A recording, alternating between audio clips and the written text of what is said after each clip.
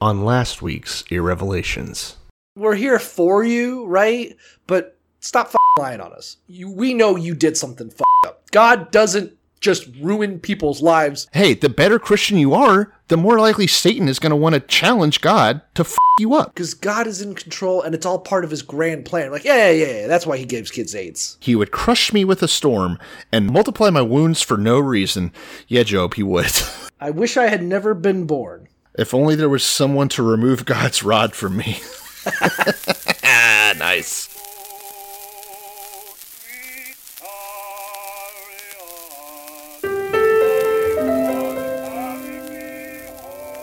Before we turn to the word, I would like to say this. I can't be a big blessing to people if I'm poor and broke and depressed and I don't feel good about myself. Blessed are they which are persecuted for righteousness' sake. I believe in a literal, burning Bible hell just as strongly as I believe in a beautiful heaven. No. Not God bless America. God damn America. Just in the Bible for killing innocent Souls are in hell now, burning now. The Bible means a lot to me, but I don't want to get into specifics. Pray this simple prayer, Lord, speak to me. Are you actually recording this time? I'm recording this time. Okay. We're talking shit about my dad and his Facebook posting. And so I got on Facebook to see if I could find what you were talking about. Right. And I have come across the most bizarre Facebook ad I have ever seen. Okay. Maybe it's good. Maybe I'm not going to download it, so it didn't really work. Okay. But it's for one of those golf apps. I'm not going to say the name of it because fuck them. Okay. It's for one of those golf apps. And it starts out, it's a video of a man about to kill his significant other, I guess. Okay. But to kill a woman with a chair by beating her to death. Okay. But then he looks over her shoulder as he's about to kill her. Okay. And he sees something on his phone, and it distracts him on her phone because she's playing a game on her phone. And then it cuts to like 20 seconds of gameplay and the golf thing. Never goes back and explains what happens if he actually followed through or not. So the premise is that he's an abusive husband who is about to cold-blooded murder his wife. Yes. But this video game is so good. Yeah. That as he's passing by, he's like, well, okay. He at least let her live for 20 more seconds. I'll spare her until I can download the game for myself. Well, as soon as she sunk the hole, finally, she got it in the hole, that's when the whole thing cuts. So I'm assuming he's like, all right, she got to finish her golf game. That's now, a naturally, fucking hell of an ad. now I will kill her. Probably, it was probably one of those honor killings. I'm sure she did something awful. Right. She must have. We've got two things I want to talk about. Before we get to the Bible, we are going to talk about Milo Yiannopoulos. One of them we agreed on, that one. The second thing, let's say it at the same time and see if it's the same thing that we're thinking. Okay. 3, 2, 1. Female Dr. dating Seuss. strategy. Oh, okay. I guess we'll talk about three things. Yeah. Where do we start? There's so much. Female. Well, I was because I didn't plan on talking about it. So, but you talking about like a husband just about to beat his wife to death and then getting distracted over video games makes me think of that's a pretty common occurrence within female dating strategy. Which do you follow that? Do you know what's going on there? They kind of got flamed a little bit by like Huffington Post or some shit. It's like women that are like pickup artists or MGTOWs. No, it's kind the of, opposite. It's the opposite. Female dating strategy, I lurk there often. Okay. I don't comment. I respect the hell of I respect female dating strategy deeply. I actually quite enjoy it. So female dating strategy is literally a place for women to discuss dating strategies in the modern age. Okay. And that's it, really? But it's all like, basically, if I could boil it down, like, don't date men who watch so much porn that their dicks can't get hard. You know? Yeah. And don't date men who don't maintain basic hygiene or have any interest in washing their balls regularly, you know? All seems pretty common sense. Yeah. Don't date men who care more about playing video games and being lazy pieces of shit than getting a fucking job. All right. I'm actually feeling attacked. But my point is, like, when you read it, it's such basic at its core. It's such basic sort of, like, you do you, girl. Yeah. but from such an angry, because 90% of men are shit type perspective. Yeah. So when our incel got banned, they were like, oh, but female dating strategy's up. So I don't want to date anything over 14 years old before they become wasted out pieces of roast beef. But because they're saying that they won't date men who shower, that's okay. That's okay. So they're like, we're the same. They're equating Elliot Rodgers to just like, I don't know, the ladies from Sex and the City or something. Yeah, that's the crazy thing. And like, it's such a weird, and I think only because it's getting such traction, and maybe because it's kind of such a low-key dangerous for men types. It reminds me of that scene from Borat where they're driving in the car and he's like, what is women's rights? It's like, oh, it means women can choose who they have sex with. And he's like, what? And they're like, pretty good. And he's like, not for me. You know, where it's like the idea of women having agency and being choosy over who they have sex with and maintain relationship is somehow bad for society somehow. Yeah, like there's what are those called? Negative rights or whatever? Like men's rights? No, like I think it's called. There's something where like an idea about like certain rights can infringe on someone else's rights, but they're obviously I'm saying that's what they're taking from it somehow. Right, right. But like the fact that like incels are like I think that like incels and MGTOW kind of coming from the point of view where women are all pieces of shit and we should be legally allowed to rape them. And then there's, oddly enough, female dating strategies like, no, see, that's what men actually think, and that's why we should stay the fuck away from them. You know, they're like, no, like you don't get to do that. How not to end up like in a river. Or how not to end up like 38 years old with 3 kids and your husband just ditches you for nothing and you're a stay-at-home mom who's wasted her life, you know, that kind of shit. But it's one of my favorite things that is just absolutely getting shit on from all sides. And I'll tell you this, the at least half of the Revelations podcast, I stand with you, female dating strategy. You'll stay away from this low-value male. I'll tentatively stand with them as well. Okay, till you find out. I need to fact check that, but I just need one of them to shoot up a barbershop as like some kind of reverse female incel. You know, like remember how they nice like the yoga. Yeah, they kind of shut the yoga stand, just a reverse of that. Is it all the way spelled out? Female dating strategy. Yeah. Our female dating strategy. Let's Subscribe. see, top. Although you and I are not supposed to be there. Okay, it's a female safe space, but I lurk. Okay. I lurk hard in Gotcha. Yeah, I don't comment on Reddit. I don't really use Reddit anymore at all. So, all right. So we covered that. We've solved the female problem. Yeah. Well, only the comment so far is leave them alone, you guys. Yeah. Oh, so why are they getting roasted then by BuzzFeed? Like Huffington Post called it like a cynical hate speech-atorium, because it is true. They do fucking kind of hate men.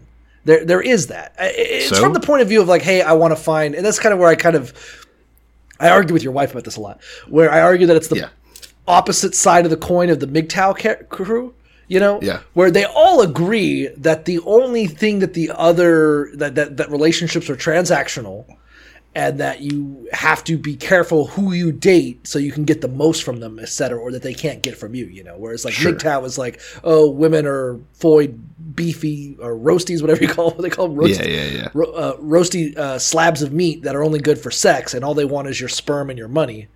Whereas like female dating strategy is like, dude, men are absolutely worthless pieces of shit, and all they're good for are sperm and money. It's like, but they're right. They're right, and they're not wrong. I honestly agree with both sides, all sides. True. Yeah, all humanity is wasted. I love when you fight with my wife. You know why?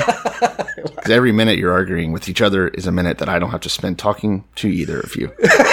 So, all right, let's talk. Do we want to talk about Dr. Seuss? Everyone knows about that. No, I mean, we'll sum it up in 30 seconds. It's fucking stupid that Republicans are standing up for Dr. Seuss against Dr. Seuss. It's his foundation censoring books. The idea that this is somehow like a leftist political, like they're trying to attribute it to Biden and shit. I don't understand it at all. That's the funniest thing. So I guess Dr. Seuss's book spiked in sales on Amazon. Right. Because obviously people are fucking stupid and went out and buy books that are not being discontinued, right? That are going to continue to publish. I'm gonna buy Cat in the Hat to show them that you are able to do that. Yeah, giving money to the people who did in fact do the canceling. All right, let's be clear. They're giving money to the publisher. The publisher is the group that canceled some of the books. And then not only that, saying, good job, Joe Biden, you did this. It doesn't make any sense at all. Not even on the slightest fucking level. And then Ted Cruz spinning into this thing where he's like, well, I hope Joe Biden doesn't cancel my book and cause its sales to go up. It's just so disconnected from... He did that. He said that unironically. But also just so transparent, you know? Yeah. Oh, yeah, that he was doing a cash grab. I wonder, and this is something, I can't remember who I was talking with. Maybe I was talking on Call of Duty, because I know we spoke about this, but I don't think we ever recorded it. But I wonder if in future, like, marketing programs at college, they will have sort of, like, political counter-propaganda as a marketing strategy, you know? Like, we lived in the age of guerrilla marketing, you know, where, like, Aqua Teen Hunger Force would plant a bomb underneath a bridge, be like, we're coming out with a movie, you know, and people would freak out. And they're like, oh yeah, guerrilla marketing. Remember Cloverfield? And now we've evolved past that stage to where all you have to do is pretend that liberals don't want it to happen, and then you sell. You're just like, oh, yeah, this you're is the selling book. 1 million MyPillows. Yeah, this is how we're gonna sell pillows. How are we gonna sell this applesauce? Let's claim that the Holocaust didn't happen, and then when the liberals try to cancel us, Tucker Carlson will jump in and say, "This is the best hot sauce, the applesauce I've ever had," and then we'll make $1 million, $1 million in applesauce sales. Yeah.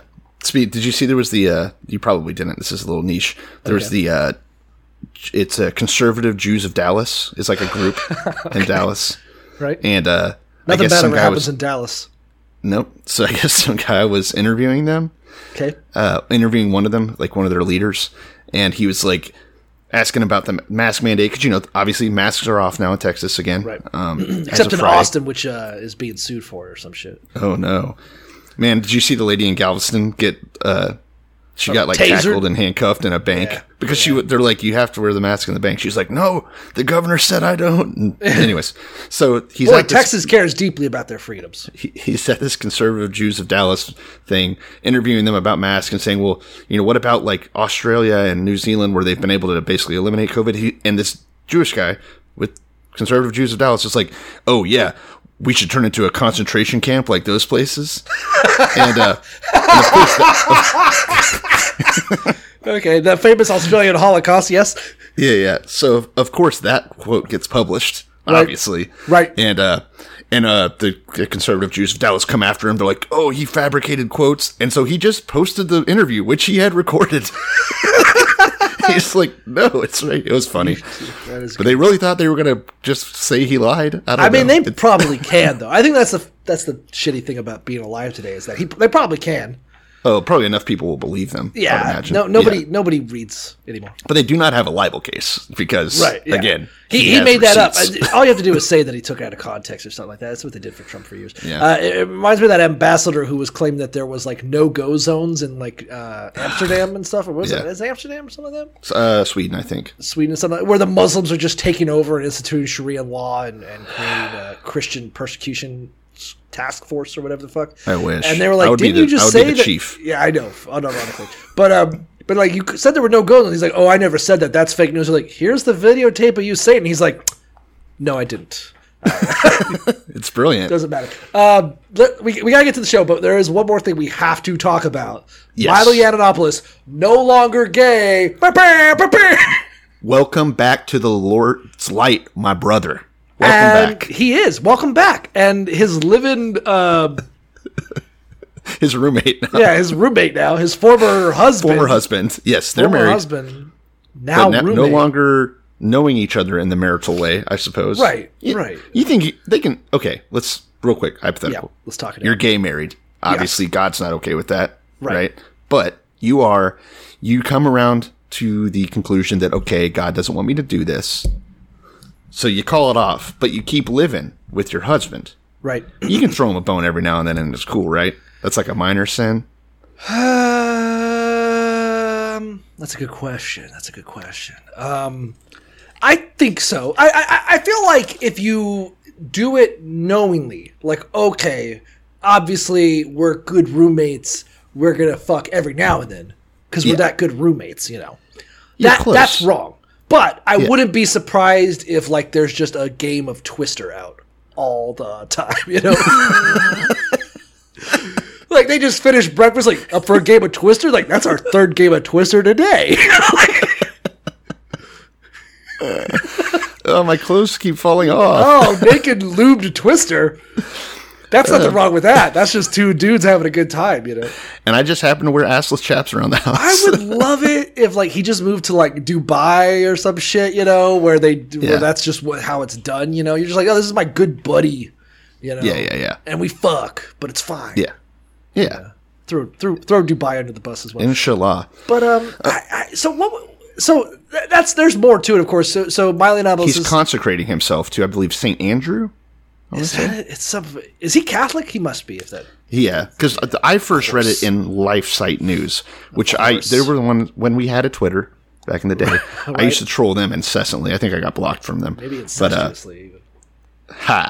They're like the worst news site on the planet. I highly recommend going there. LifeSite News, of course. It is a Catholic-only, hardcore MAGA news site, right? It's like anti-Pope. That's how you know it's the good Catholics. Of course. Ooh, their headline now even. Top of their website. Milo, quote, "Dear white liberal women, I'm coming to take your toys away." I don't even want to know what that means. It just sounds awesome. What could that be? It's because he can't fuck his husband anymore, so he's going to literally go take their sex toys for himself. Yeah. He's like, by the way, now that I don't want... I mean, that's such a fucking Catholic kind of... Well, I'm not even Catholic, but I guess I'd just say Christian. You know, like, well, since I don't need it, then you guys can't have it.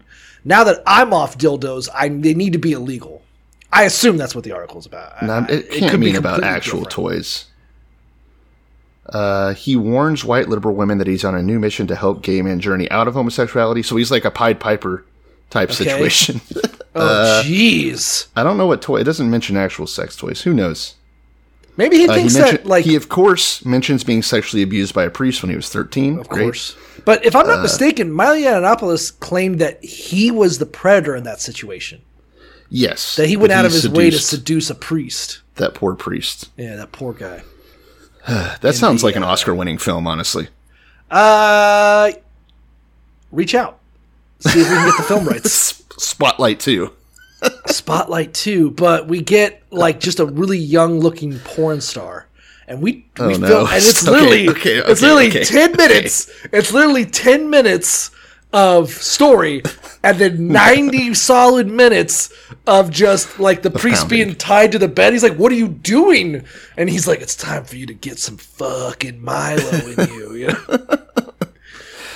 Yeah, I'm sure that movie already exists in one form or the other. It probably does, but I mean, I want to bring the kind of quality we bring, you know, as we've never filmed a porno.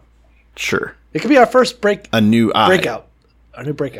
Sometimes you need to mix up what's, you know, who's pulling the strings. Right. Also, I heard that, and this is the thing that's even funnier. I mean, so the whole point is he's like, yeah, I used to be gay.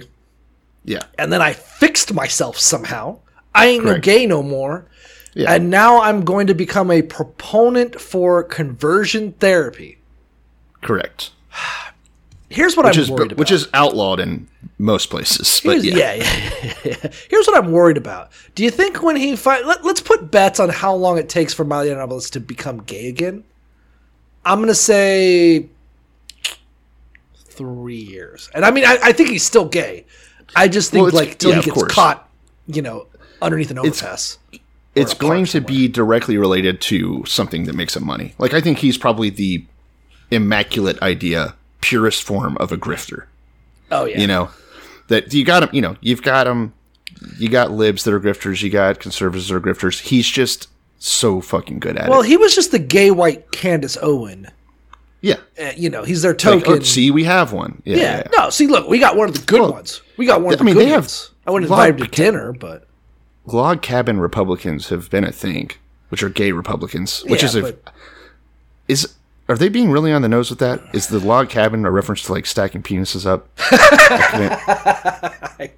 I don't know. I don't know. I've always assumed the log cabin refers to. Are they saying Abe Lincoln was gay? That would be cool.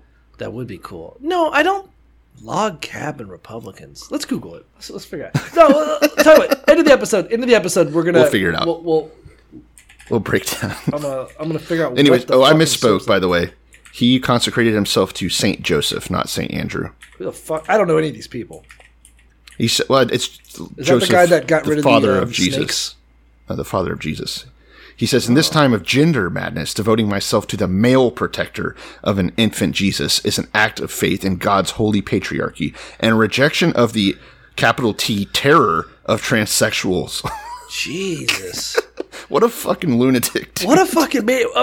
Imagine you decide you're going to stop being gay just as a way to attack trans people. As if you're not already king freak. You know what I mean? Oh, yeah. Like, is that the only one he feels he can punch down on? Like, he's like, yeah, I fucked a priest. I literally sexually assaulted a priest when I was 13. But at least I ain't no fucking he-she lady boy, you know? That's what he's going for. I guarantee he's fucked lady boys. So it's even just more of the hypocrisy. That doesn't matter. Yeah, the man is a walking contradiction, of course. Right. And, I'm going to say it. Wish him best. You know what? Yeah, I too wish him best. I hope he gets some very confused coups. I'm all about him stealing money from conservatives. I do love that. I like that. I love that Steve Bannon got a fucking pardon for stealing from Trump supporters. Nothing warms the cockles of my heart better, you know. Yeah. Why do good things happen to bad people for the third episode in a row? Yeah, that's the only question we ask. Fourth episode. I was going to say, damn, we've been on this forever. Yeah. Things are getting a little weird between Job and his current roommate, I guess you could say. There we go. Welcome to the Revelations podcast. I'm Cole Delusky. I'm Grant DeVoist, and this is episode 126. Yeah, we always just. I like that we always pause to remember. It's not like we've got it written down anywhere. No, I came prepared because I just had to fix the mistake in the last episode. So that's right. That's why. This is yet again the story of Job and his friends who are dicks. I find myself just getting more and more excited. The Job stuff is like. It's dragging on. It's a lot of the same old, but I guess there's some nuance. I'm not sure. I guess I can see why when people describe this book, they really do truncate it down and just remove a lot of this part. You know? Yes. Yeah, you always hear, at least in my stance, I've always heard, the story of Job is mostly about him losing all this stuff. That's what you really hear about. And then, and his wife and his friends abandoned him, which isn't really the case. See, I didn't even. I never heard that context, and I only ever heard. Well, not that they abandoned him, but that God destroys him and then rewards him. I heard rather that his friends and wife turned on him, which again, that's not the case either. Here, it's more that they're just giving bad advice. What's weird is I don't know.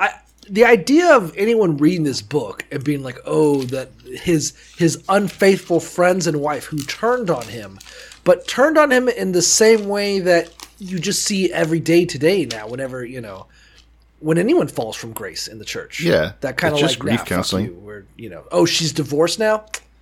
I'm not interested in maintaining a friendship with her. Yeah. Oh, he hangs out with Cole? Yeah, I don't think so. So that did happen too. So the tale of the tape has been first he gets pummeled by Eliphaz and then Bildad, and now stepping into the ring for this fucking WWE extravaganza is none other than his third and final friend that we'll be meeting here, Zophar. Well, I guess there's another guy later, but this is part of the holy trinity of shitty friends.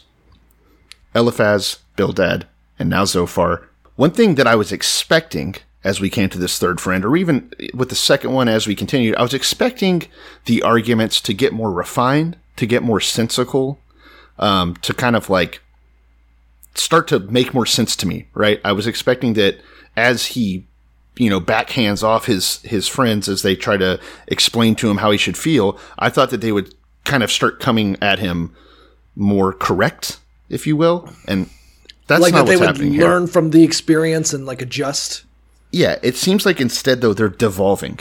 Like Zophar, this guy seems like just angry I don't know, like an idiot. Let's kind of sum up. Well, okay. So first of all, Zophar's name means young bird.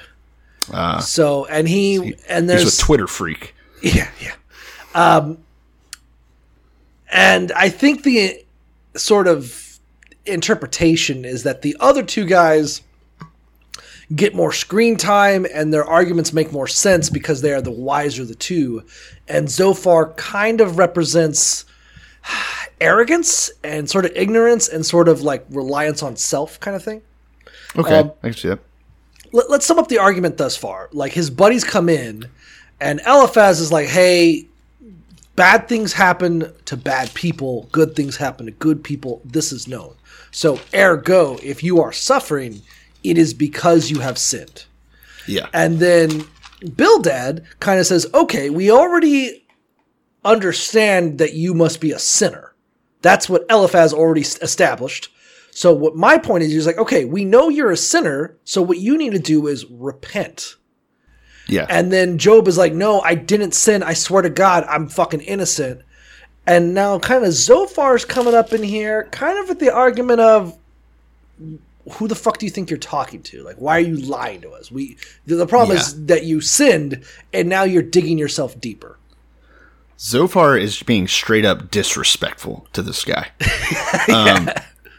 It feels like the gloves are off a little bit, but it's still the most impotent at the same time to me. It's kind of funny. It's like this really impotent rage he's slinging at Job, just mad to hear Job now twice refute people that were accusing him, more or less. You know what it reminds me of, and we'll get into it in a second, but it reminds me of,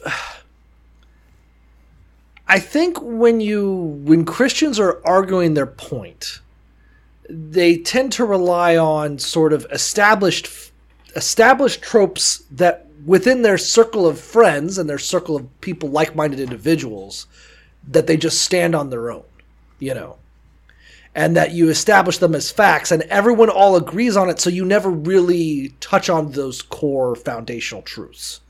And Job is kind of coming from the point of view of like, no, I'm telling you, the things you understand about God and your sort of explanations and assumptions, they must be broken because you're basically saying like, we know this is what God is like and he wouldn't do it to you if you weren't a sinner. And he's like, but I didn't sin. So your assumption must be flawed.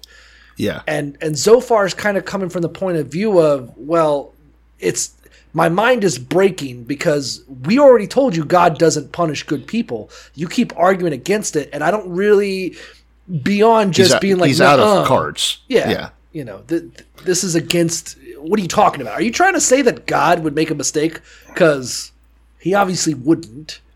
You know, I'm reading way too much into this, Okay. but that's kind of fun to do sometimes. Something that hadn't occurred to me until just now as you were saying that is that in their world, and they earnestly believe it, presumably, something bad happens is because of something bad you did, right? A cow dies, it's probably because you had a lustful thought or whatever, right? Oh, the bricks on your house crumble and your house falls down. Oh, man, you did some bad shit, right? Right. So they believe that. That's the premise they're working on. Job lost all of his children, all 10 of them, by tornado, like obvious acts of God. Right. All his cattle wiped out, all his earthly wealth. Get the fuck away from him. He is clearly a child serial killer at best. Right. Like, why would you, if you think that God doing bad things to you is in response to something you did, you have to know that Job is the most evil man on the planet. Think about it. Right. I mean, I don't know. Meryl Streep still defends Roman Polanski, so who knows? Yeah. Okay, that's true. And he anally raped a little girl. But I get... Any chance you get, you got to remind the audience. Polacks know. Okay. The one director we all looked up to. Let you down. Right. Okay, sorry. And also, and I know we've touched on this, we're going to keep reiterating it. I think the other thing is, of course, these three think good things happen to good people, bad things happen to bad people, because they have good lives.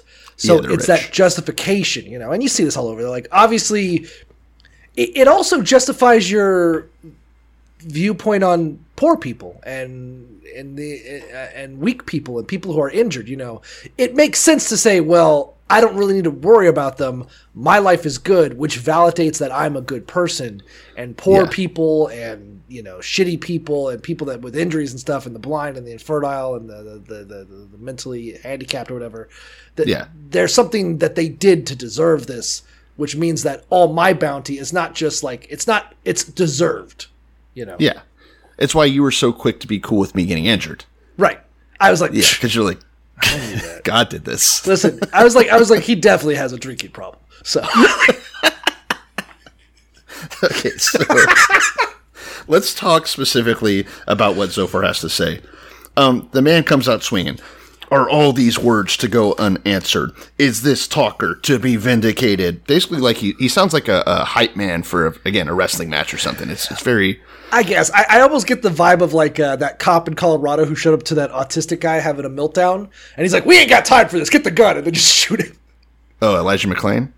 Not Elijah McClain. There was another one. They didn't shoot him. They strangled him or something. They strangled him. No, there was a cop who showed up for a autistic guy having like a fight with his family. At a bus stop or something? It was in the house. He was fighting with his family. They called 911. Like, he's getting a little bit crazier. Can we get some help with him? And a detective shows up and goes, we don't have time for this, and then just shot him. Wow. Went over the ground and shot him. But that's what I think of Zophar. I think of like there's an argument going on, and then he just shows up with all the wrong energy. Sure. A cabinet. So he's just basically yelling at Job, like, are you fucking kidding me? This is what you're going to say? You're going to, you're borderline blaspheming here. Making a lot of weird arguments. He even explains, God knows so much that he's forgotten some of your sin, which I don't even get that as a point to make. Basically, the point is, like, everyone agrees you did it wrong. I think Zophar maybe takes a harder tack because he's like, you keep saying you didn't do shit, but I swear to God, if he were here right now to say what you did, you would fucking know. I mean, it would blow your fucking mind what you did. If God were here and opened his lips against you, that he would show you the secrets of wisdom, for they would double your prudence. Know therefore that God extracts from you less than your iniquity deserves. So he's like, listen, not only am I so sure that whatever's going on with you, you earned, which by the way, again, like you mentioned, what the fuck? Like an entire genocide on his family and destruction of his property. But also that I bet you it's less than you deserve. Like, you got off easy. Having your entire family killed and all your wealth destroyed, I would just take that on the nose like you got off lucky. Yeah, he let you have this bitch of a wife, didn't he? Yeah, I would imagine like Zophar's just an incel. Like, it's just one of those things where it's just like he sees all this going on. You can still get pussy, right? So you're privileged over me, actually. It's like...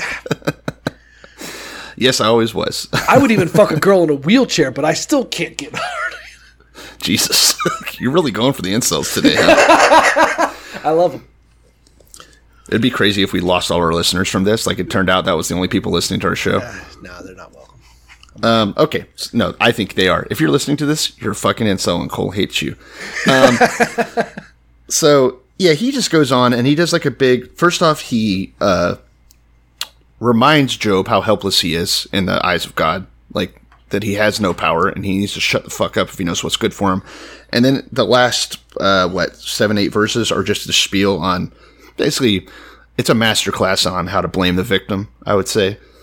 Yeah, if you had done this, if you had worn something else, if you had just, type of stuff. And that's all he really has for Job. None of it, it's all weak shit, was my point at the beginning. I mean, they both kind of make the argument, like, we know you sinned, stop lying to us, repent, and God will make this right. Which I kind of want to bring up because, and I think you see this a lot, and I'm not quite sure. I think one of the confusing things about this story is how much of it is, I think we're supposed to understand that the three friends, their arguments are shit. Yeah. But they are coming from a place of misunderstanding the word of God. And ironically, they agree with Satan. Well, what word of God? Well, okay, so maybe it predates the Bible, whatever. Yeah. But, maybe the notion of him or something, or the colloquial zeitgeist of what he is, is like. But the nature. I think the whole point is that the beginning of this story was God being like, look at how much Job loves me.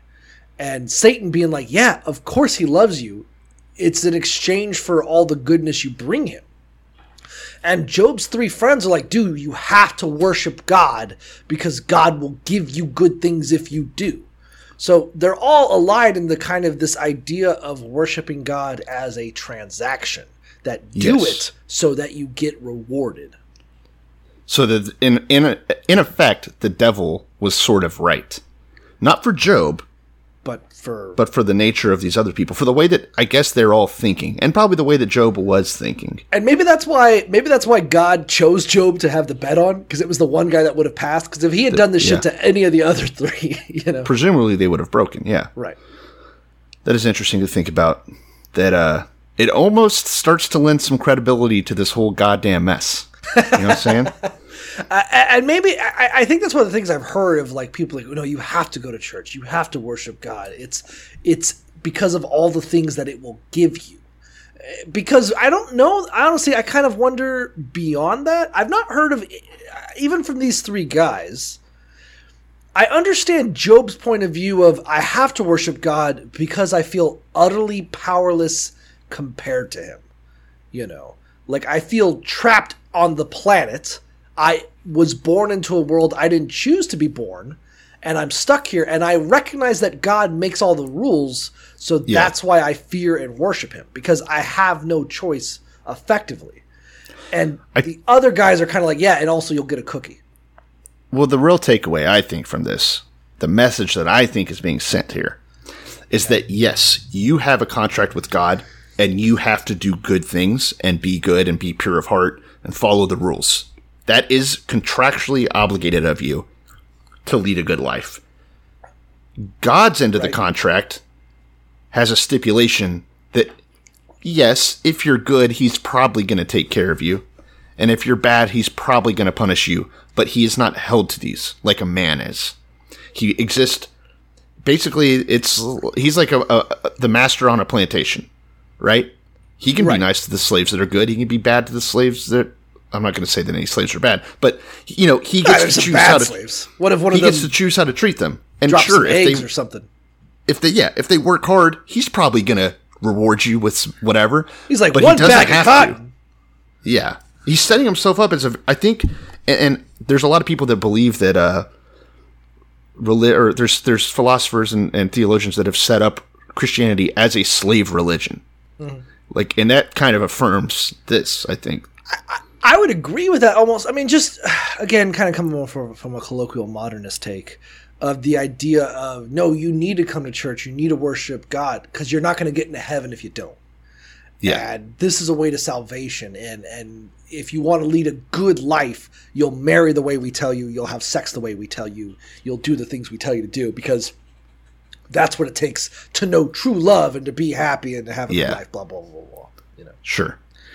What also is interesting is the people now that seem so sure that they understand the nature of God, and then to consider it in context of this book makes them stupid by their own writing, by their own fucking, word. And I think that's kind of the irony, is that I didn't expect Job to be the one that this book to be the one that kind of takes all the arguments you hear throughout your entire life, and then it's like, oh yeah, that's what Satan would say.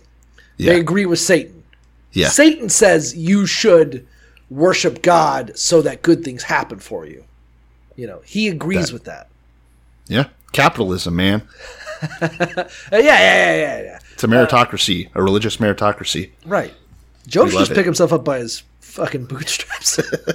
All right. So Job is so pissed at this one that he doesn't do the normal 2-chapter reply. We're going to get fucking 3 chapters in a row of Job shouting down his boy Zophar. Lucky us. So buckle up. We're going to probably breeze through a lot of it, but there's some good points to be made in here. So first off, he means business when he opens up with pure fucking snark. I think it's the first real sarcasm we've seen from one of his arguments. It's not the first sarcasm we've seen in the Bible, but from him, though. I think he has genuinely. I think yes, he's kind of. I feel like his previous reproaches were one of, hey man, have some goddamn empathy. Yeah. And now he's actually pissed. Like, all right, Yeah. I see you guys are pieces of shit. Zophar, the one guy I thought I could trust to not be a cunt, is coming at me the hardest. All right, that's it. Now I'm angry. Cash me they outside. killed his dog. Yeah. Job Wick is in the house with a pencil.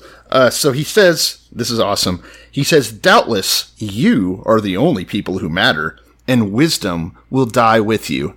So already he's like, oh, wow, yeah, I forgot you guys hold all the keys to knowledge. It's pretty good. Oh, I didn't realize the king of wisdom was in the house. I'm sorry. I would have put out better cups. You know, like, I don't have any more cups. I'm out of cups. They were destroyed in the fire, but if I did. He immediately pivots back to sincerity, telling them, look, guys, I've got a mind just like you. I'm not inferior to you. I'm a smart dude. All right? You think you're better than me? Yeah. He's saying I've become a laughing stock to my friends, which is, I guess, kind of true. Because they are sitting here thinking that he is a fucking joke. Yeah. You know? Yeah. He's again trying to explain that he's blameless. And then he makes an interesting pivot that it ends up being a little cucked, if I'm being honest. Okay. So first he says, ask the animals and they'll teach you. The birds in the sky, they'll tell you. Speak to the earth and it will teach you. Or let the fish even inform you. Which of these do not know that God did this to me? So he's like, yeah, I know God did this. Shut the fuck up about that. I understand that this wasn't random chance. What you don't understand is I totally didn't deserve it. Like he's trying to make sure they understand where he's coming from, basically, like resetting. It does sound like he's arguing with idiots, maybe. And maybe idiots is the strong term. Maybe more like brainwashed stooges. Yeah. You know, because they're so convinced. And again, it seems like they're convinced because it's crucial to their worldview that bad things happen to bad people, good things happen to good people. Our lives are great, which means we are good. And that homeless guy, he is bad. He did something to earn that. That's why God made him like that. So for Job to be like, no, I'm trying to tell you guys, I did nothing to deserve this. My life sucks now, and I didn't earn this. I did everything the same as you guys. It kind of shatters the pedestal that they've put themselves on. You know, the idea that this could happen to me would almost be an existential threat, I would think, to these guys. To them, you know? Right. That it could happen to them for doing nothing wrong. I'm trying to remember, I think it was from Ricky Gervais's movie where he couldn't tell a lie. You remember that? Yeah. Or he could tell a lie. Well, he could tell a lie, but no one else the rest of the world couldn't.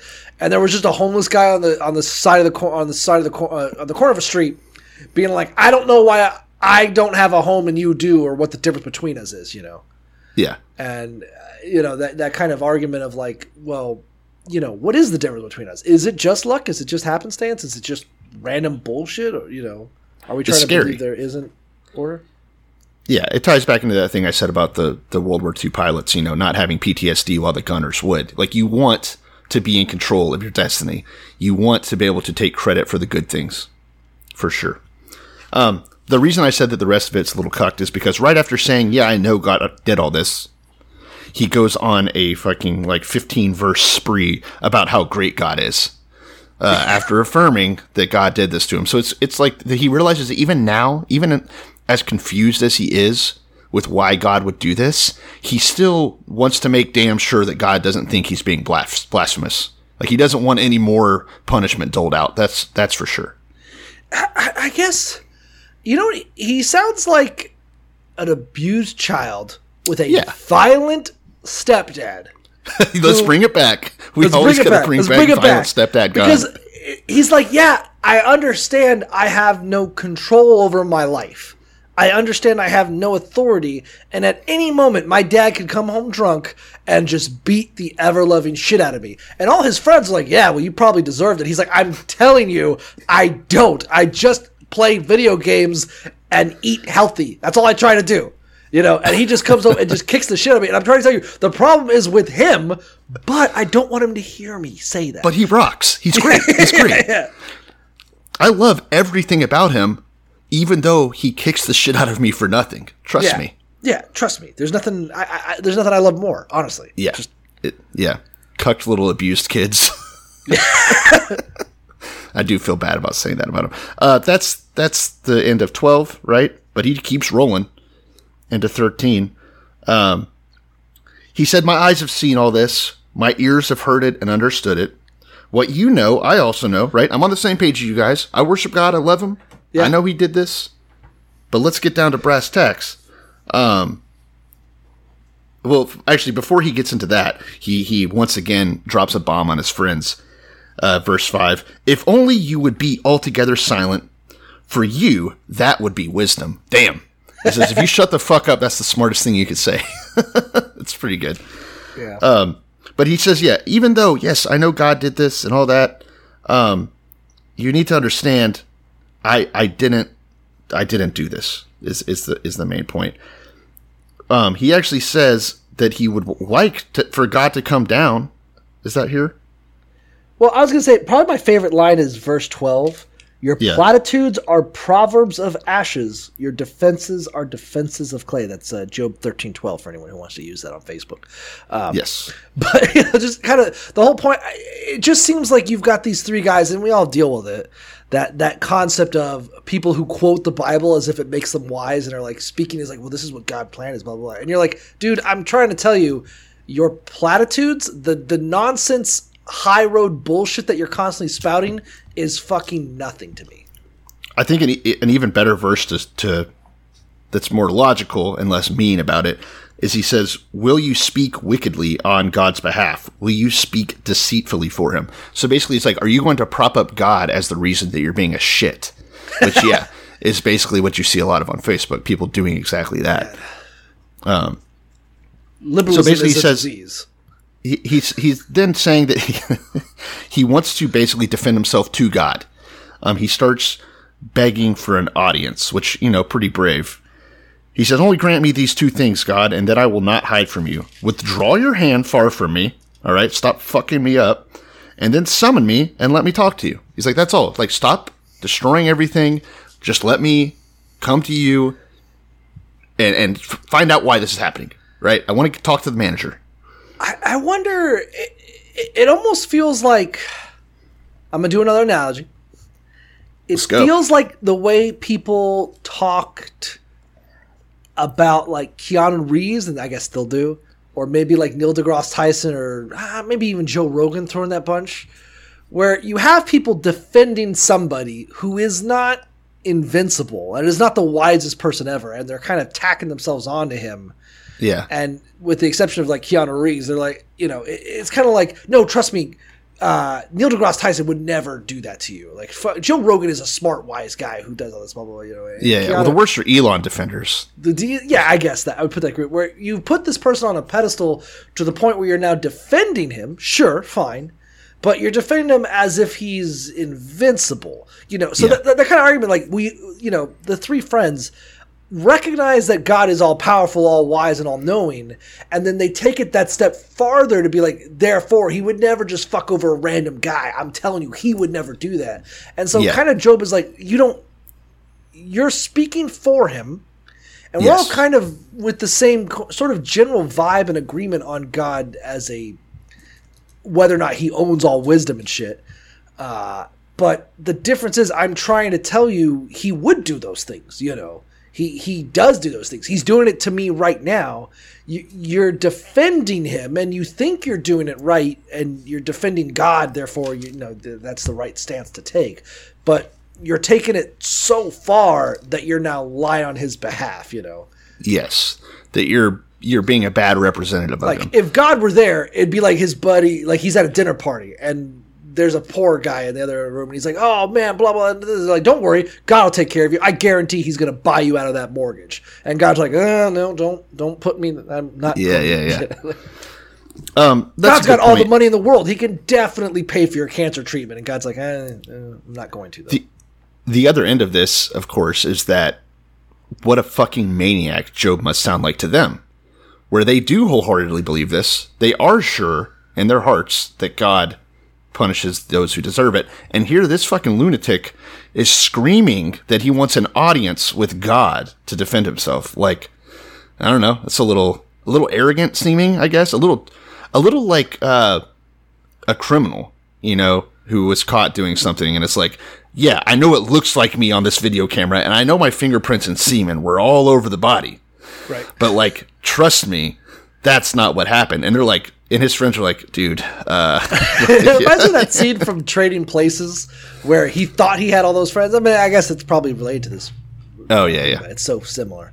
But, you know, where just two rich guys decide they're going to make a bet and fuck over a guy's life. And then all his friends immediately abandon him. And he's like, guys, I'm telling you, I didn't do that shit. They're like, we don't want your drugs. He's like, I don't sell drugs. Like, yeah. No, we all know you do. It's a little absurd. And it's especially just because us as the audience gets to actually see what was happening in heaven and kind of gives us this whole special place to look down and judge all these people for being schlubs. Although in all likelihood, we would mostly just be doing the same thing. So that's chapter 13. Chapter 14 is basically just an ode to how bad it sucks to be a human, which is not a new thing for Job. He's already done that. Yeah, he just goes off, you know, we're like flowers. We pop up, we fucking go away. You know, our days are determined. You know, we don't really have any say in how long we're going to live. We get fucking snuffed out. He says, at least there's hope for a tree. If it gets cut down, it might sprout again. Not us. Nope, we're fucked for good. It's just miserable. He's so sad. There's a couple things in it.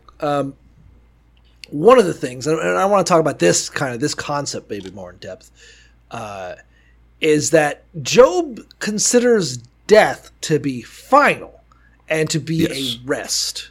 And maybe that's is that what all Jews think? I mean, it seems to be in the middle of the Bible, so I don't know. But yeah, they don't really have like a heaven concept like Christians do, I don't think. The idea of just dying and like, oh, what a fucking great nap, you know. But my Bible describes that the story of Job, and this is from my Christian perspective, I think, that the story of Job illustrates the concept of progressive revelation. That God isn't changing. God is revealing. You know, Abraham, Moses, all those dudes, they didn't know there was a heaven. God didn't feel like telling them. He didn't want to reveal it. You know, it wasn't until, I guess, this Christ dude that he's going to talk about the existence of heaven and sky cake and whatever. Yeah. And that Job is kind of doing that in a little micro version of it, you know. Like he's trying to tell them, hey guys, I know you have this idea of God and you think you've got it all figured out, but I'm telling you there is more to it, and I am trying to explain it to you.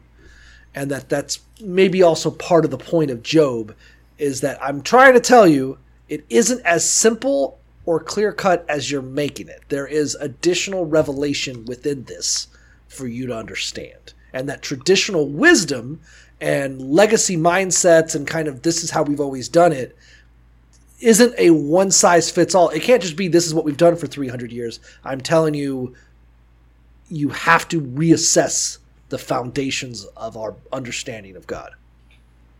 Yes, that makes sense. Because here's the evidence in his life. The man knows for a fact that he didn't do anything to deserve it, and it totally collides with everything they hold dear. And, man, what a place to be in. And on top of all that, to, of course, have to deal with the grief of losing everything you loved and cherish in life. And I wonder, does God ever state that he's perfect? And this is just a light discussion. I don't know that I've ever heard him say it. I've heard a lot of people say it about him. That's true. I think that he has. It would be hard to nail down.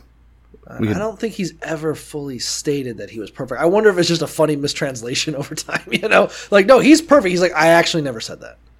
And that would be funny if he had never said it. Because my Bible's concordance says it a lot, and it becomes one of those things where it's an established fact, and everyone else is saying it, that God is the source of all wisdom, that he is perfect, and that even things that look like mistakes or fuck-ups are just his mysterious way, or him testing us, or him having a goof.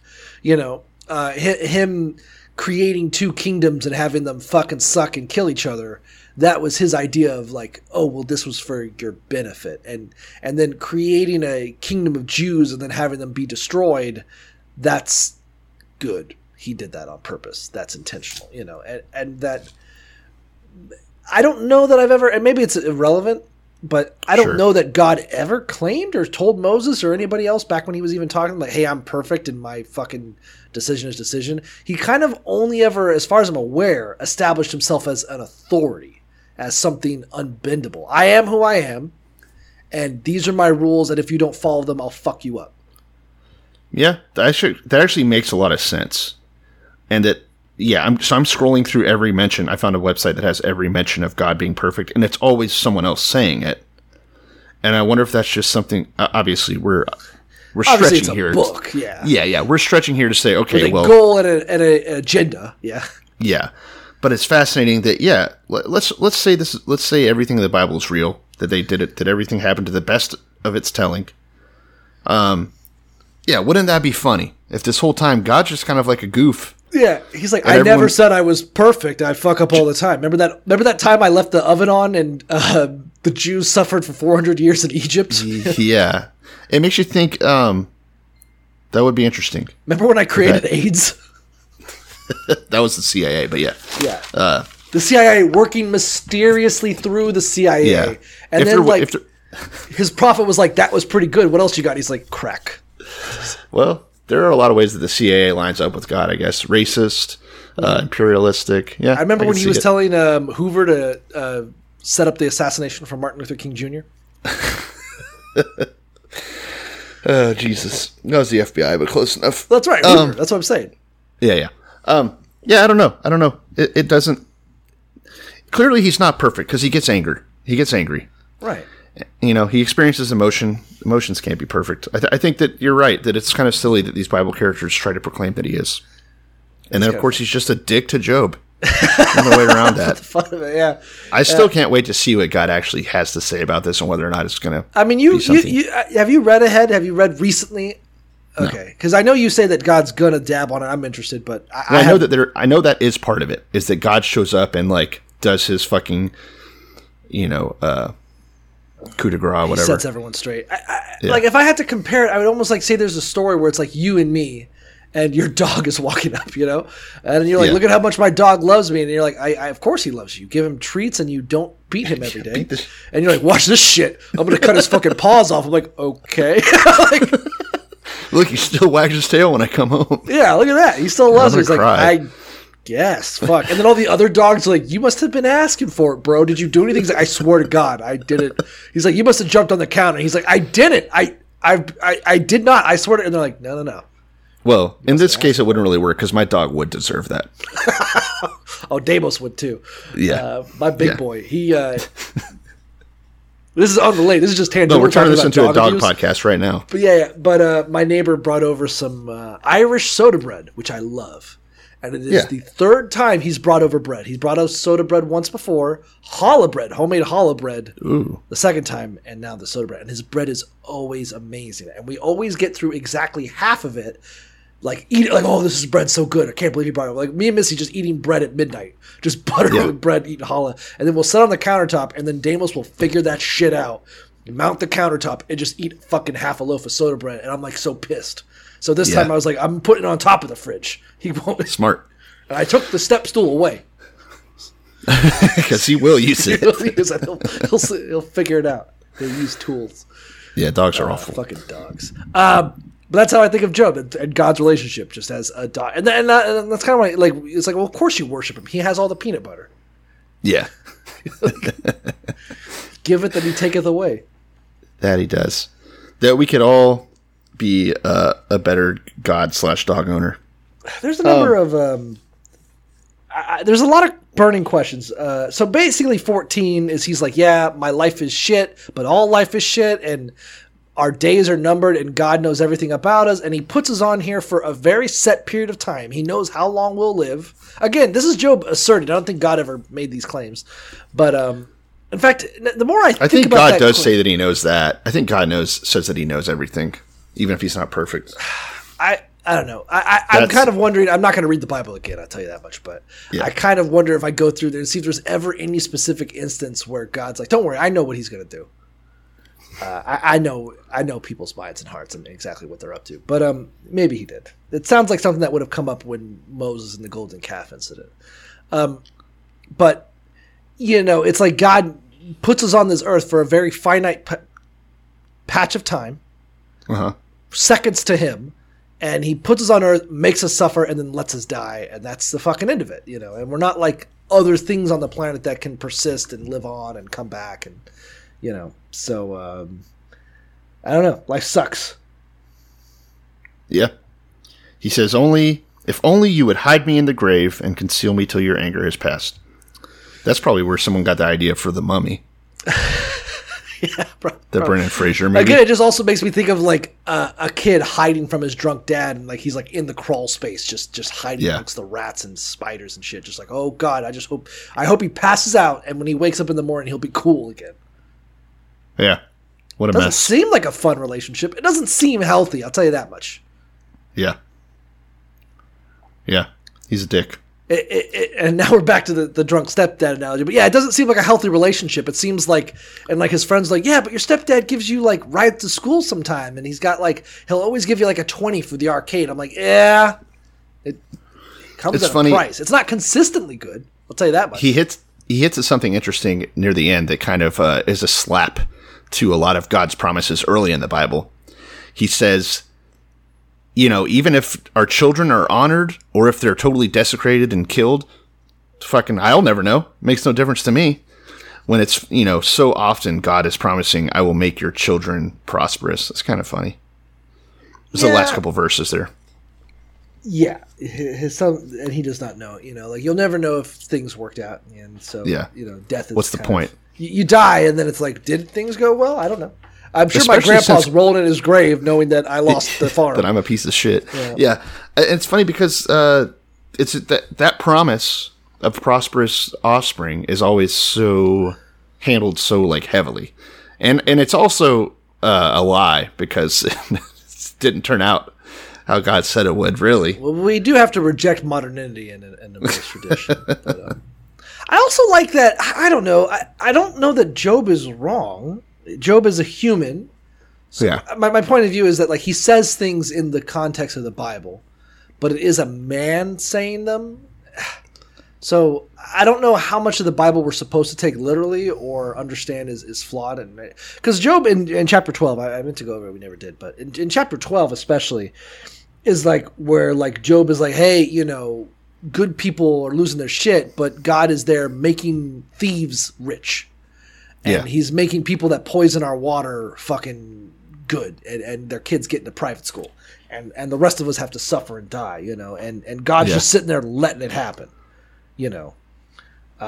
There's a bunch of blasphemers and atheists and absolute pieces of shit. They're just doing great, and then there's people that dedicate their entire life to the church, and He cuts their legs off. Like this is like He's a piece of shit. Well, yeah, and I worship Him with every ounce of my being. And if you say that I said something, I will fuck you up. It's definitely such an interesting philosophical struggle he's going through. It's well written, I will say. I kind of like it so far. We'll see how much I like it after we go through fucking 30 more chapters of just this, 20 more chapters. Yeah, we got a lot more to cover, but this is so much. I wonder if we'll just. I hope we'll finish the book. I don't know how much more there could be. Maybe 2 more episodes. I hope, because it's a lot of the same old. I'm like reading some of the, everyone's like, Job, you're a piece of shit. You lying garbage. And he's like, I fucking didn't do anything to deserve this. Also, I love God. It seems like a recurring theme. So I kind of. There's also. I mean, we're on chapter 13. We just finished 14. 14. We just finished 14. There are, 40 fucking chapters? 42 chapters in Job? Yeah, but it's the same shit over and over again. So, next up, we start with Eliphaz and Job, and then Bildad and Job, and Zophar and Job. And so it does, I think, 3, 1, 2... And if Okay, those there's three- arguments are the same, then we're Each just- guy gets 3 shots. Right. Right? So it goes Eliphaz, Bildad, Zophar 3 times, and then it gives Job's final defense, and then another dude comes out, Elihu, and then God gets involved eventually.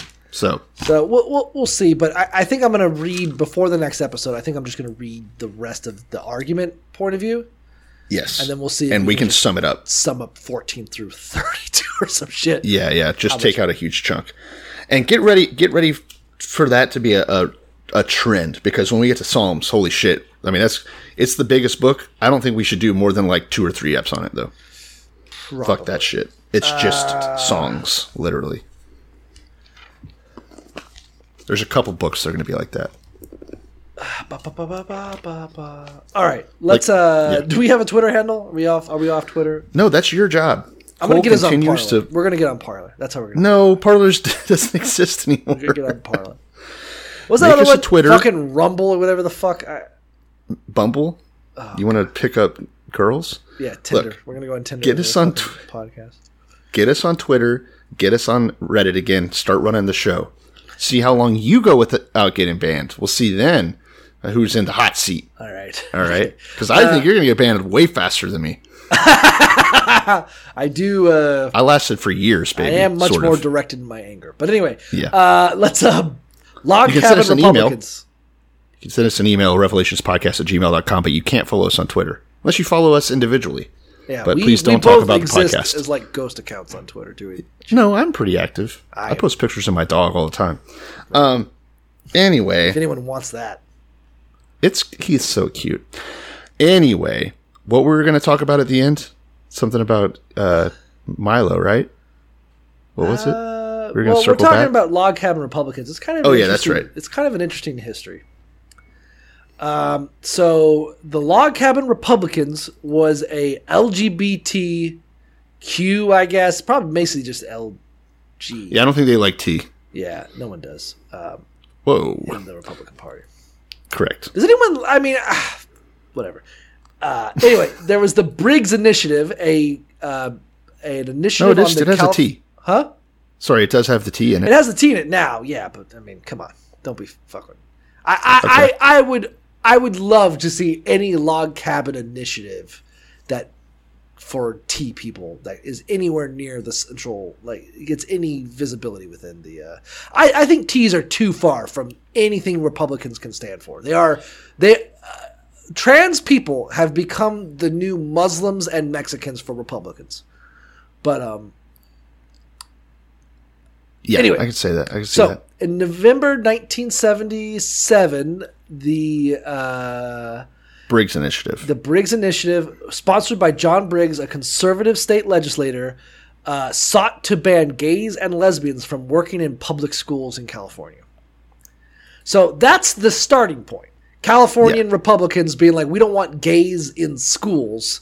Yeah, well, one of them. We want to have adult male teachers raping children who are girls. The opposite and sex. the opposite sex. We want also 20-something, 30-year-old women sexing 11 to 14-year-old boys. That's the Correct. only molestation we're okay with.